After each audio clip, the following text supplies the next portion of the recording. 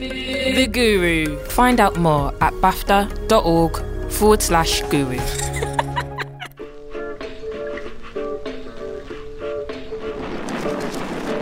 Hello and welcome to this very special edition of The Guru, coming to you from BAFTA's offices in Piccadilly. So today we'll be hearing from the people behind the scenes here at BAFTA who programme the various lectures, masterclasses and live Q&As that shape the Guru calendar. I'm Rihanna Dillon.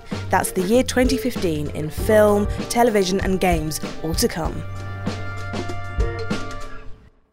To start with, I am joined by Katie Campbell in a very tiny little room off the BAFTA offices. Glamorous It is BAFTA. glamorous. Well, there is a picture of Leonardo DiCaprio that I can see, and I'm quite happy with that. That's Looking good very scenery. handsome.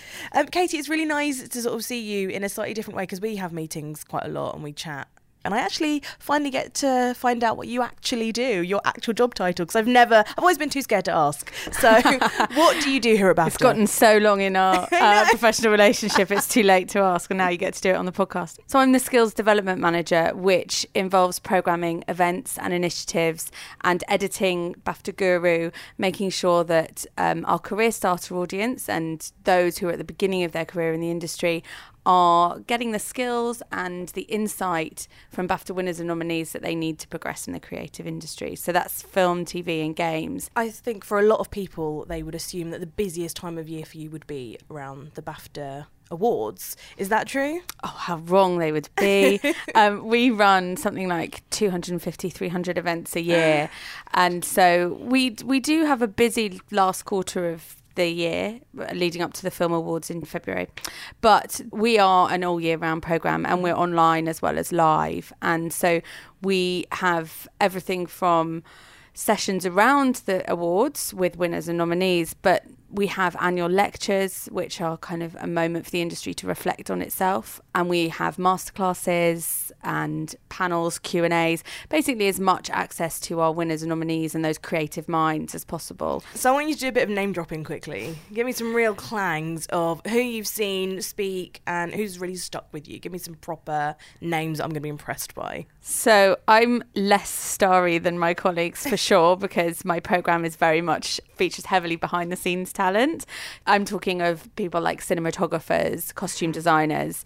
Around July, we did the Sargent Disc Filmmakers Forum, which was 25 events in one day. I'm not going to list all of them but because that would be very long and boring. But one of the highlights for me was a session called Based on a True Story, which we invited the nominees from the Outstanding Debut category, including Elaine Constantine, amazing photographer who but also wrote and directed Northern Soul based on her experiences in that community. And we also invited Morgan Matthews and the winner of that category, Stephen Beresford, who wrote Pride. And then Jeff Pope, who received the special award at our TV Awards, who is a producer, screenwriter, just all-round amazing kind of program maker, about their experiences extracting dramatic stories from true experience, whether it's other people's true stories or their own experiences, or in Morgan Matthews' case, his own documentary. So is that what we're going to hear from today? We're going to hear from Jeff Pope, is it? So I picked a clip from Jeff's session. Mm-hmm. What's Jeff's most recent body of work? He wrote the screenplay for Philomena, which... It's a pretty big deal. Yeah, it's a big deal. But he is also the exec producer and writer of various TV dramas, things like Mrs. Biggs. He wrote Scylla. He's done a miniseries around the Moors murders. So he sometimes tackles very difficult true stories, which perhaps are not the most comfortable stories to tell. And he kind of comes at this with a producer and a writer hat on. He kind of talks about both. And here he's talking about what you are and aren't allowed to dramatise, and that difficult area when you're working with people in often very dark or tragic situations, or people who are alive and you've been talking to, and what you include and how you sort of dramatise that. Okay, well, let's hear from the man himself. This is Jeff Pope. What happens in those situations is that you're forced to look at what can you say. You can't attribute things like vanity and self-interest because you're portraying them in a defamatory way. So you're reduced to saying dialogue you give him or the things he does in scenes have to be approved by the lawyers. And it's actually quite an interesting discipline, because actually when you reduce a scene and the things he can say right down to those bare bones, you find you can still say what you want to say without resorting to overt dialogue that's more pointed. You can still say what you want to say within the confines of the law of libel and defamation. I think it's just an area you really have to interrogate when you do that, and if people are alive, and work so carefully. One project that I'd commissioned actually once, which Frank Deasy, the great Frank Deasy, wrote, based on the Austrian tourist rape case, there was a complaint from the ex-husband, but because he'd already years ago sold his story to The Sun, he didn't have a leg to stand on, because he'd put his story in the public domain. So it's different things you'll find. Every single one requires research and careful handling, really. So truth was the point I was blundering towards. Truth. So in the end, if you reduce it to things that you know happened, decisions that you know were taken, events that you can prove took place, the truth does set you free. That was Jeff Pope, and you also heard Kate Rowland from BBC Writers' Room, who was also on the same panel. So, Katie, that was all about restrictions and the threat of a lawyer. So why was that so fascinating for you? What I really liked about this clip is that it started with an anecdote about, again, restriction and the kind of parameters that can seem tricky to a writer who is tackling a subject from true life. And again, I think this advice sits whether you are mining your teenage diaries as writing something really personal, or whether you are working with a contributor around their experience. It kind of goes into this lovely point about truth, and if you use those parameters as a framework, the piece gets better. And I think what Jeff he says he's blundering towards it, he's actually being terrifically articulate. What Jeff actually says about the truth setting you free is I thought it was a really nice a really strong piece of advice about how sometimes obstacles can become a climbing frame, parameters can become support structure, and how your craft can get better if you look at it in a really bare bones approach. And then obviously Kate Rowland from the Writers' Room chips in with just some very good general advice about how you just have to really do your search and be really careful, which I think is probably true as well. We're actually going to stick with the screenwriter theme, because our last podcast was the Screenwriters Debrief, and we're moving on now to Andrew Bavell. So Andrew Bavell is a really amazing playwright and screenwriter. He wrote Lantana and A Most Wanted Man, and he came as part of our annual lecture series, which happens every September, which invites screenwriters to discuss their art form and their work. And he gave a really personal lecture about the sort of journey of developing one script in Hollywood, his career. I mean, it was terrifically kind of inspiring and insightful. And I've picked a clip which really resonated with me. When I left, I was thinking about it, and I listened to it a couple more times. And just to kind of contextualise it a bit, he covers quite a lot of ground, from a film somewhat losing its way to television, to the collaborative nature of the process, working with one specific director on his debut and the purity of that, right through to actually what a screenplay is, and that kind of misunderstanding that it's somehow a blueprint or a set of instructions rather than a vision of its own. And there's a point he makes at the beginning about the director of Lantana, his debut, which really resonated with me, because I do an awful lot with the unsung behind the scenes heroes who really make a film and whose creative vision really add to it. And for a writer to put a piece like that in his lecture, I just thought was so interesting. You've absolutely intrigued me. Let's hear from Andrew Bavell. At the end of the shoot on Lantana, Ray Lawrence, the director, printed up a T-shirt for everyone involved in the film. On the front it said Lantana, and on the back it said a film by, and then it listed the names of everybody who had anything to do with the film, from the director himself to the names of the catering crew, in alphabetical order. Fortunately, I was quite near the top. It's a symbolic gesture, but one that reflected the spirit in which the film was made. Ray also chose not to have a possessory credit, such as a Ray Lawrence film, at the front of the picture, opting instead for a simple directed by in the end credits. Another indication, I think, of the spirit in which the film was made. As the writer of Lantana, Ray and Jan Chapman, the film's producer, made 3 important gestures towards me. The first was to hold a reading of the screenplay with the cast, for the crew and for everybody who'd financed the film.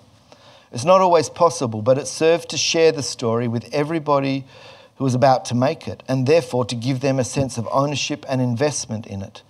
And it was a mark of respect to the screenplay and to its writer. It said, this document matters. The second was to ask me to be on a set as much as possible, so that the person who knew the mechanics of the story best, its writer, could provide the solutions to new problems as they arose in the shoot. The third was to welcome me into the edit room, not just welcome me, but to recognise that my insights were of value.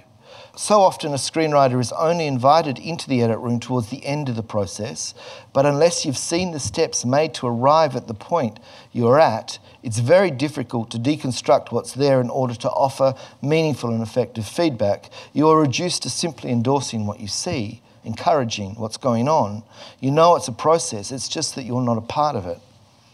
I hold Lantana up as a model for successful collaboration in film, and I believe that the film's success reflected the way it was made.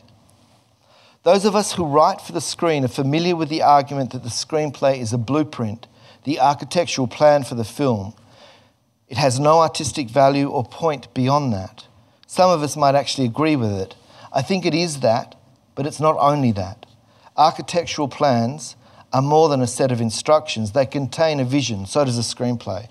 The screenplay, whether written for the big or small screen, must capture the imagination and inspire the director and the other artists, particularly the actors. It must enable them to do their best work by engaging their intellect and their instincts. It must win the confidence of those who will finance it by being clear in its intent and sharp in its execution. It must carry the possibility of the film and evoke the experience that will be offered for its audience. It must convey pace and rhythm and tone. It must offer the most vivid images and reveal the complexities of human behaviour, not through the interior voice that's available to the novelist, but through what a character does, what a character says, and what a character fails to say and do. A good screenplay is like a fine poem where the maximum amount of meaning possible is expressed with as fewer words as possible, where what sits on the page is the tip of the iceberg and the portal to the depth of meaning that is often left unsaid in order to allow room for the camera to reveal what's hidden. Often the best dialogue simply frames the moment. Writing a screenplay is about creating the space for an actor to fill. The camera is at its most revealing in the spaces between what is said, in the silence and stillness of the moments in between. And of more and more interest to me as a writer is not what a character says, but their struggle to say it, their search for meaning in the words and actions they use to describe their world. Not so much what they convey, but their failure to convey it. That's art. That's literature, that's whatever you want to call it, but it's not just a set of instructions that may or may not be followed. It is an organic document that continues to change as the film is shot and edited. But I strongly believe that the vision of the film is to be found first in the words on a page. So it's very easy, I think, to be vague when you're giving advice, but there were some real gems in there. So what stuck with you? The reason I really loved this clip is that on one hand it's quite specific. It's about screenwriting, film screenwriting mainly, because TV screenwriting is perhaps more in the hands of the writer than film screenwriting. But it's also broader. To me, it's kind of cross-sector, because it's sort of saying the understanding of this process, this alchemy, is really key to creating something. And he says that's what art is. And I think it's as true of a game probably as it is of a screenplay for a film. And I think it's something unique to the moving image arts. He really evokes that sense of how of something moving and the sense of play that a screenplay needs to have.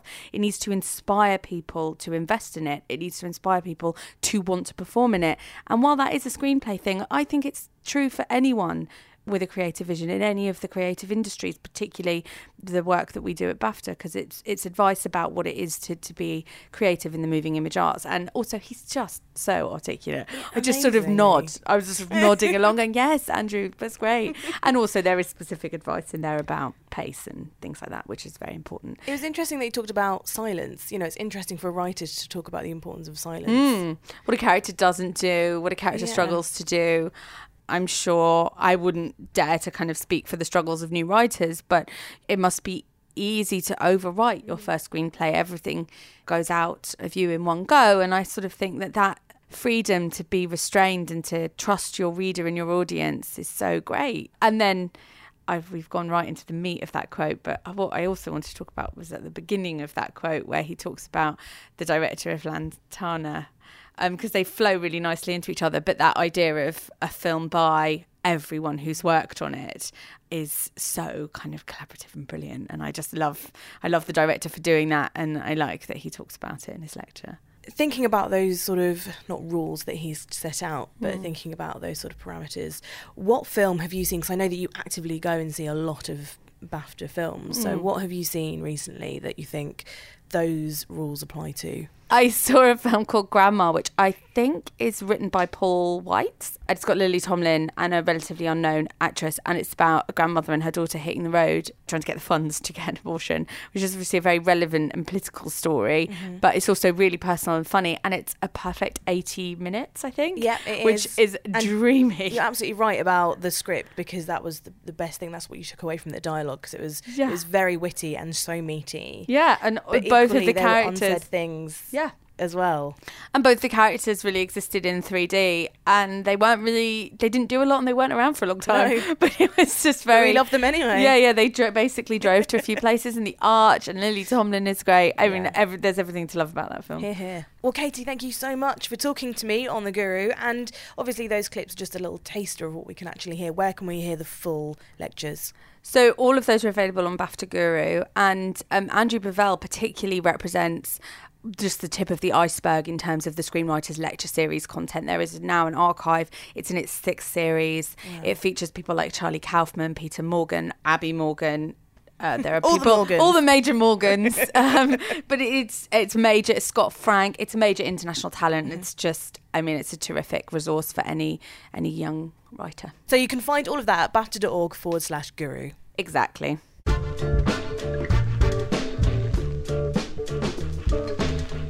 That was Katie Campbell, and I am now joined by 2 more of BAFTA's core super team. Cam Candola Flynn is the television programme manager, and Maria Kadobai is the film programme manager.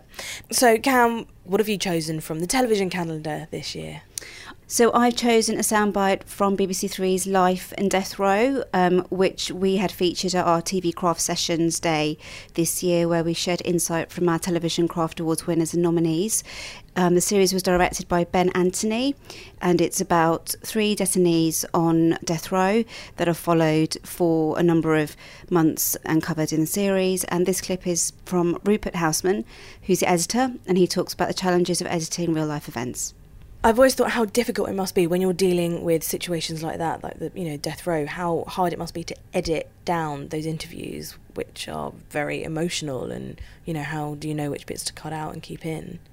Yeah, I can imagine it's a really difficult job. Also, you have a lot of sensitive material you're dealing with. You have the actual guys that are going through it and their families, so you're kind of dealing with all of that and the importance of getting the story out and the truth of that. And also, I'm guessing you have all the legalities that you have to navigate, access to the prisons, access to the families, an American story, American state, the rules and regulations of making a show for the BBC. So I can imagine it was really complicated. And that's why in some ways it's kind of really brilliant in its form. So let's hear from Robert on that. The idea of trying to play things dramatically and not feeling that you're crossing the line, is, because again, that was a balance, it's a constant wrestle to try and sort of push things as far as we can push them without being grotesque, because there's so much heat inside some of those rushes, just watching some of that stuff. These people are going through horrendous experiences. I mean, Ben, talk about sort of, having to a terrible day's filming. He had to, the first time he met both Anthony Haynes and Richard Cobb, was on the day before their execution. So you can imagine sitting there setting up and you're staring into the eyes of people who are 24 hours later probably going to be dead. And that's an extraordinary thing to witness. And, docs are brilliant at doing this, and especially because we used an Interrotron in that. So we all looked into the eyes of these people and they conveyed all these emotions instantaneously to us.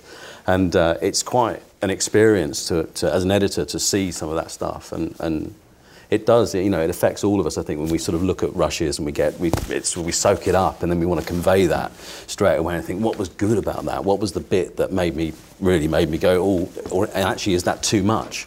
Is that the thing I have to remove now? Because if I leave that bit in, it pushes us over the edge. I mean, that's just an incredibly brutal piece of work, really.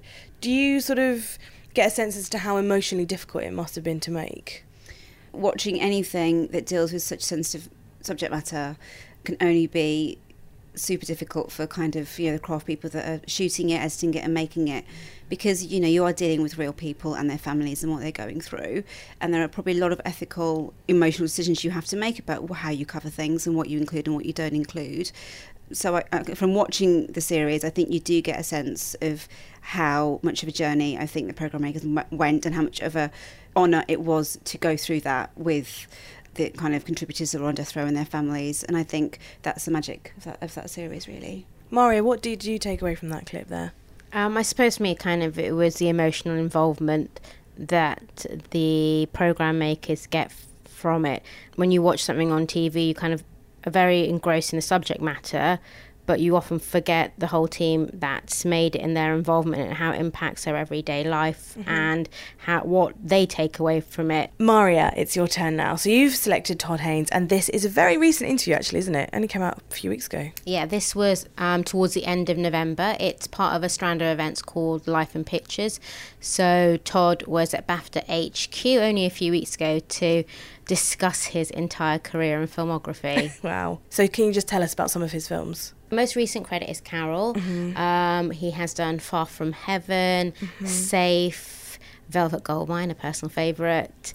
So this clip is in reference to actually his relationship with film as a child and what he was watching as a child and how that's influenced his filmmaking today. Well, let's hear from the man himself. Here is Todd Haynes. Certain films presented themselves to me at a very young age and made an inordinate, a massive impression on me, and began to sort of inflict some bizarre psychosis, I think, that required a creative response, a creative answer, and an obsession. You know, it started with Mary Poppins when I was 3 years old. What better way to start? But there would be certain movies that would just become my stimulus for these sort of periods of my life. And then I started to make my own versions of them. The Zeffirelli Romeo and Juliet was probably the next huge obsession when I was 7, around the year you were 68, so that's how old I was.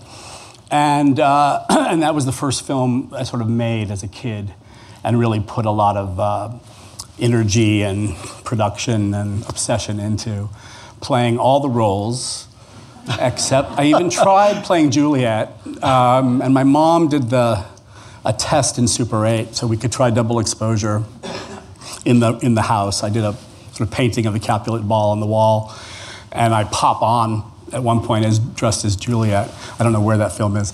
But ultimately I used a friend to play Juliet, and I played all the other roles in different little tunics that I made out of towels. That's such a lovely clip. Why did you pick it? For a number of reasons. First of all, when you hear from great filmmakers today, you often find out that obviously their love started as a child, and it's very interesting to see what films influenced them and how that's impacted on their kind of wild and wonderful careers, especially with Todd Haynes. Kind of Mary Poppins and Zeffirelli's Romeo and Juliet are kind of both on opposite spectrums of the scale, and when you watch all of his films you can kind of understand where his influences perhaps came from. Also that many great filmmakers obviously start making films at a very, very young age, and it's really interesting to see what their process was as a child. And of course, because Todd Haynes' lecture was part of the Life in Picture series, there have been loads of other incredible insights that we've heard from this year. So talk us through who else has been particularly inspiring. So this year we've also had Kate Winslet, Sam Mendes, Alan Rickman, and a very well-known Hong Kong director, Johnny To. That's an incredible lineup. It was, and the beauty of the series, I suppose, is that it's an opportunity to gain rare insights that perhaps sometimes people don't reveal, but it puts them in a relaxed atmosphere where they give little nuggets and gems of things that you've never heard. Kate Winslet talks about working with Harvey Keitel on the set of Holy Smoke in New Zealand, which is something I've never heard her talk about in an interview before. Johnny To was great for us just because it was the first time we've had Hong Kong director whose filmography is immense and who's done really well at film festivals around the world. So it was really nice to bring him to the UK and introduce him to a British audience. Mm-hmm. And did that get a good reaction? Got great reaction. Yeah. And we also had it in Cantonese and English, so simultaneous translation all the way through, which is the first time we've done that, but it was extremely successful. Alan Rickman was fantastic because obviously we've known him as a great actor for so many years, but he's turning his hand at directing. So he was talking about A Little Chaos, which came out earlier this year. Sam Mendes, who's done Revolutionary Road, which won a number of BAFTAs. Also American Beauty, which was his first film, which obviously I think paved the way for a lot of independent American cinema. And then most recently, obviously, Spectre from Bond. So it was great just having such a diverse pool and range of people across the world and across so many different kind of facets of filmmaking. They kind of all bring their own very unique voice to the strand. And of course they're all available on BAFTA Guru, and besides the ones I've just mentioned, we have so many great names. We have Martin Scorsese, Quentin Tarantino, Meryl Streep, Cate Blanchett. Oh my gosh. And then international names like Deepa Mehta and Amitabh Bachchan. So it does really range across the whole world of great filmmaking talent. Yes, do go and listen to more of those. Now, Cam, the second clip that you've picked is from the annual television lecture, which this year was Tim Hinks. So tell us about Tim. So Tim Hinks is the president of Endemol Shine Group, which is one of the biggest super indies / studios, not in the UK, but also in the world. And really, our television lecture is a highlight of our industry programme here at BAFTA, and I think he made some really interesting points this year. You know, some of the areas he covered included that he thought that to be, you know, our best creatively, the industry needs to be less insular when looking for and nurturing new talent, which I think is incredibly important. Also thinking about social class in the mix when we're talking about diversity, and that's a really important part of the debate and what we should be thinking about when we're, you know, recruiting and hiring and developing our talent and crews. And for me, a really thought-provoking thought around mainstream programming and how real risk for him, and I kind of agree with, you know, is in the making of popular mainstream shows, of which millions of people watch throughout the UK, and often there can be a bit of snobbery about those shows. So I quite liked his exploring of that theme. So the clip that we're about to hear from Tim is specifically about diversity in the industry. What I think is clear and true to me is that no measure of diversity can be truly meaningful without a measurement of social background and social mobility. I simply believe we're only going to get half of the way there unless we look at that and unless we measure it. Shows like the one we've just seen, many other shows like them, have been really, really good at inviting people from deprived, difficult social backgrounds into the edit suites, right? Into the films. What we've manifestly failed to do is invite those people into our companies and into our creative processes and into our offices. We have just failed to do that. And it's time to redress the balance. And I would say, if Greg Dyke was able to say that the BBC was hideously white, I would put it to you that it's not going overstretching us to say that this industry is currently hideously middle class. And that's an issue. That's a big, big problem, because what I'm talking about is not moral, it's not political. I'm talking about a talent base, right?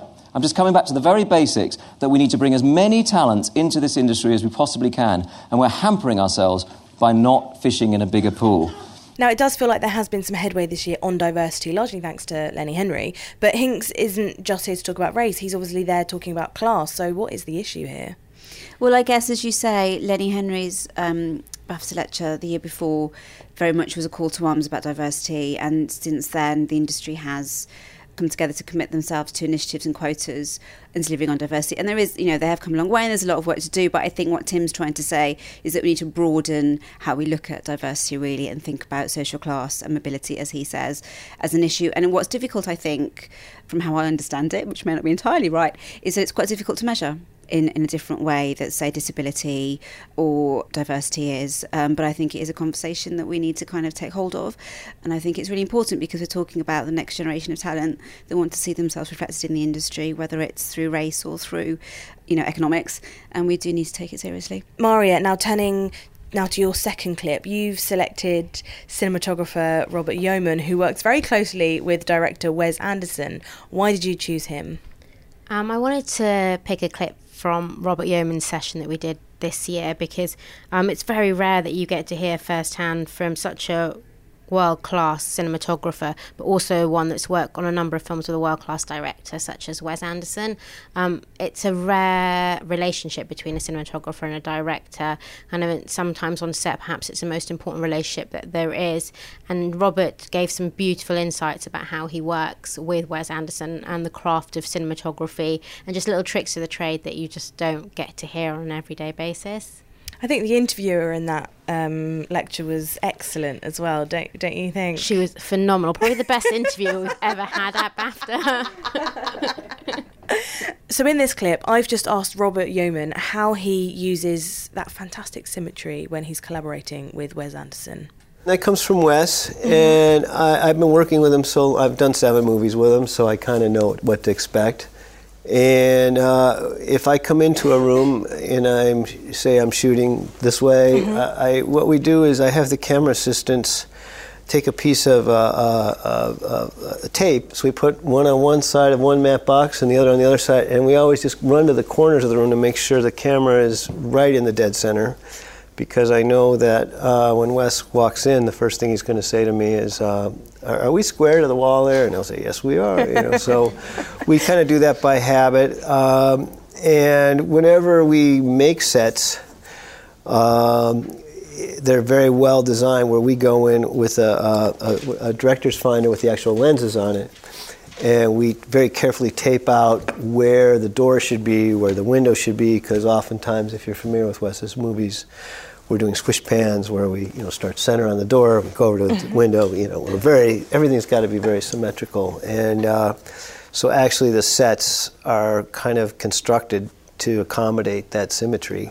So a very technical clip there, but really interesting. Why did you pick that one? I picked that because it actually sort of explains what he does in layman's terms in a way, in a very, very practical sense that you don't get to hear. So when you're kind of watching a Wes Anderson film or someone else's film, for instance, you kind of look at how they've designed a shot, but you wouldn't ever understand how it's been put together. And he explains it in terms of obviously just putting masking tape down and the way the camera is moving and how small the space is.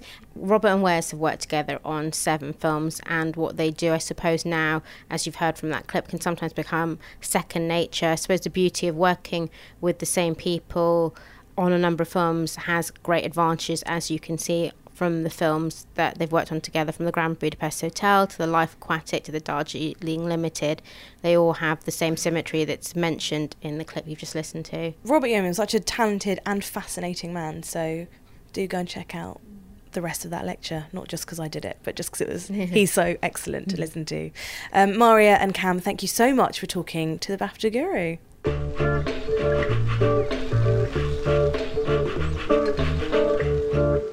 So I'm now joined by Kerry Rizzo. And Kerry, tell us, what do you do and how do you do it? Okay, well, my role here is the Games Events Programmer at BAFTA, which covers quite a wide variety of things. Obviously, we do a number of events throughout the year, ranging from everything from question times to masterclasses to showcases, although I don't like that word, so we're trying to change them slightly. Well, I don't like the word showcases.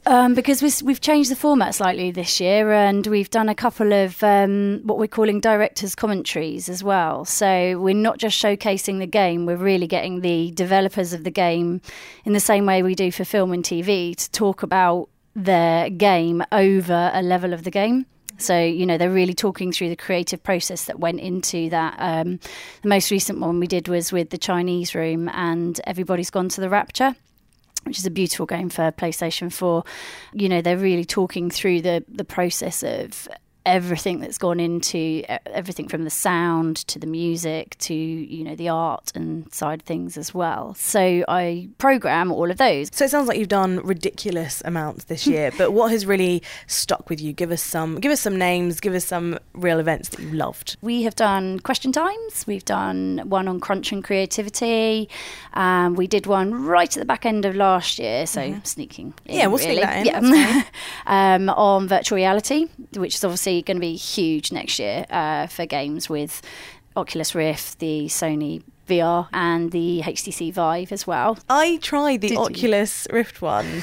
That was one of the weirdest days of work I think I've ever done. It's really strange. It was so bizarre. It is. Like, I got quite dizzy and I was so convinced that there was this world around me. Yeah. And I think that was only in like the early stages. So I can't wait to see what they're actually going to do. Yeah. And now it's already slick. We've actually, sneak preview, we've actually got a virtual reality event coming up early part of 2016. So keep your eyes peeled for that one. I will.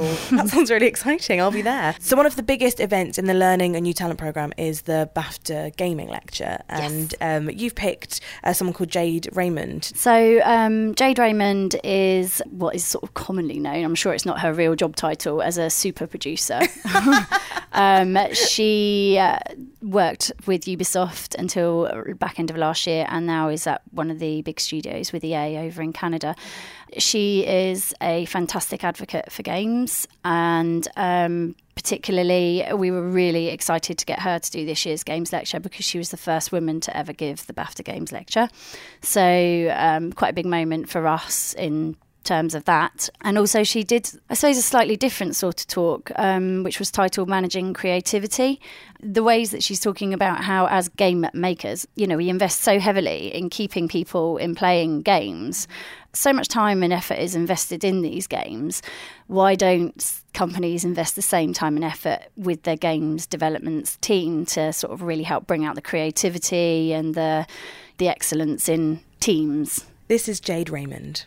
I think it's important to note that in video games, we have the ability to lead people to an epiphany and come to conclusions in a way that other mediums don't. Because on top of the narrative, we also have the game systems that can reinforce meaning, and we can really make a statement. I believe that when you have meaning in your game, the player will take away more. You can actually enrich people's lives, not just entertain them. And similarly, in a company, when you have a purpose and you stand for something, you actually will have people feeling more fulfilled and more engaged, and therefore, you know, your games will be better, and you know, the profit gnomes will be happy as well.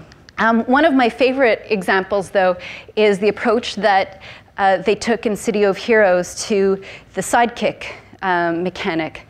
Instead of, you know, a tutorial at all, basically, they incentivize people to recruit their buddies and teach them how to, you know, play the game and stuff like that. And at Ubisoft Toronto, actually, we ended up in a situation after the first year where, you know, in the first year we recruited 120 people, and we were only 20. So you can imagine that for those 20 people to kind of help get those 120 ramped up and understanding things, and you know, we had one HR person, and we were all kind of failing miserably. And so we decided to take a little time out as a leadership team and figure out what we could do about this. And what we put in place was a very simple buddy system. Basically, we were looking at what their feedback was and what they were having a hard time with, and actually over 65% of our new recruits were coming from other places. So in addition to, you know, how to use the tools and what does my job mean at Ubisoft and all those other things, they also had questions about, you know, where is a dentist and all those things. And there's no way that we could create onboarding materials and, you know, an intranet site and everything to satisfy everyone's needs. And we assigned, based on profile and job type, each person a buddy. And sometimes, you know, because of the number of people we were recruiting, that buddy had only been there 1 month longer than you. But also that meant that they had a relevant experience of being a new person in the studio. And we gave the buddy a budget to take the new person out to lunch and also coffee a few times. And what was great is, instead of creating all of these documents, whether the new person had a question about where to get coffee or where to drop off their dry cleaner or what that weird, button in the UI did. They had someone to go turn to. And the even better side effect of this is that the buddy initially was just answering questions, but eventually this forms relationships. And the main reason I think people end up having fun at work and staying long term has a lot to do with the people they get to work with. So we are helping create that link for people. I mean, is that not just the ideal, to be able to gamify your office? Well, actually, she says she doesn't advocate gamification so much throughout the process. The other part of it is, obviously, you do need people to level up and you want people to progress, and obviously everyone wants a bit more money. But it's about rewarding people not just through money, rewarding people through feeling part of a team and getting recognition within that part of the team as well. Is there anything in there that you think could be applied to, your working environment? Obviously, they're working in an industry where they are making these games, and that's why perhaps like the buddy system works so well. But can that be applied to just regular offices? Yeah, definitely. I think so. I'm fairly new to BAFTA, so, I've just sort of finished my first year, really. And was there anything else that Jade talked about that stuck with you?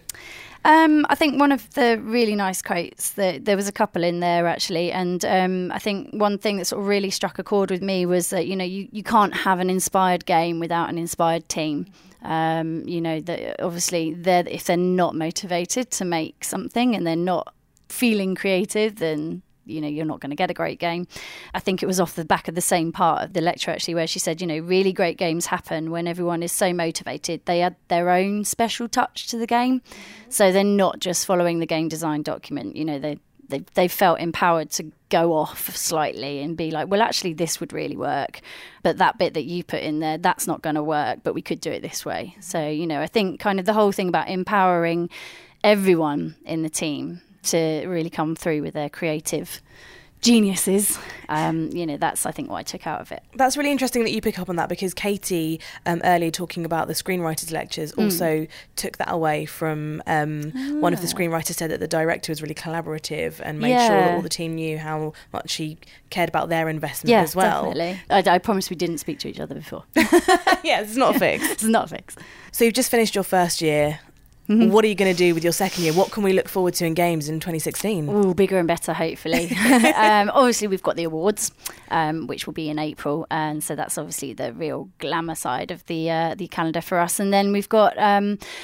We don't waste our time. We've got an event in January, which is excitingly a cross-sector question time. So actually we've got people talking from various areas of games and TV about making content for mobile platforms, because obviously that's a very different area to creating, in terms of games, console games that last hours and hours. It's quick. It's bite-sized chunks for TV and games. So we've got that coming up. We have got the virtual reality stuff that I was talking about, which will hopefully be earlier this year. And then, we're looking to just constantly make sure that people are aware that we do games events. And, we're gonna be having much more masterclasses. Obviously, Crew will be happening again. Mm-hmm. Can anyone just rock up to that, or how does it work? So with BAFTA Crew, people will have to apply to be a part of the process. But as with all of our events that we do for games at BAFTA, they are open to the public as well. Members obviously get slightly earlier access, but the tickets are available to anyone that's interested in learning more about games and improving their craft. Kerry, thank you very much for talking to The Guru. Thank you for having me. That's it for today's edition of The Guru. There are tons of great programmes in this series on everything from makeup design to scoring movies, so make sure you look back on our podcast feed. You can subscribe to The Guru through all podcast apps. My name is Rihanna Dillon. The producer was Matt Hill, with support from Jess Lenton. Until next month, goodbye and happy Christmas. The Guru.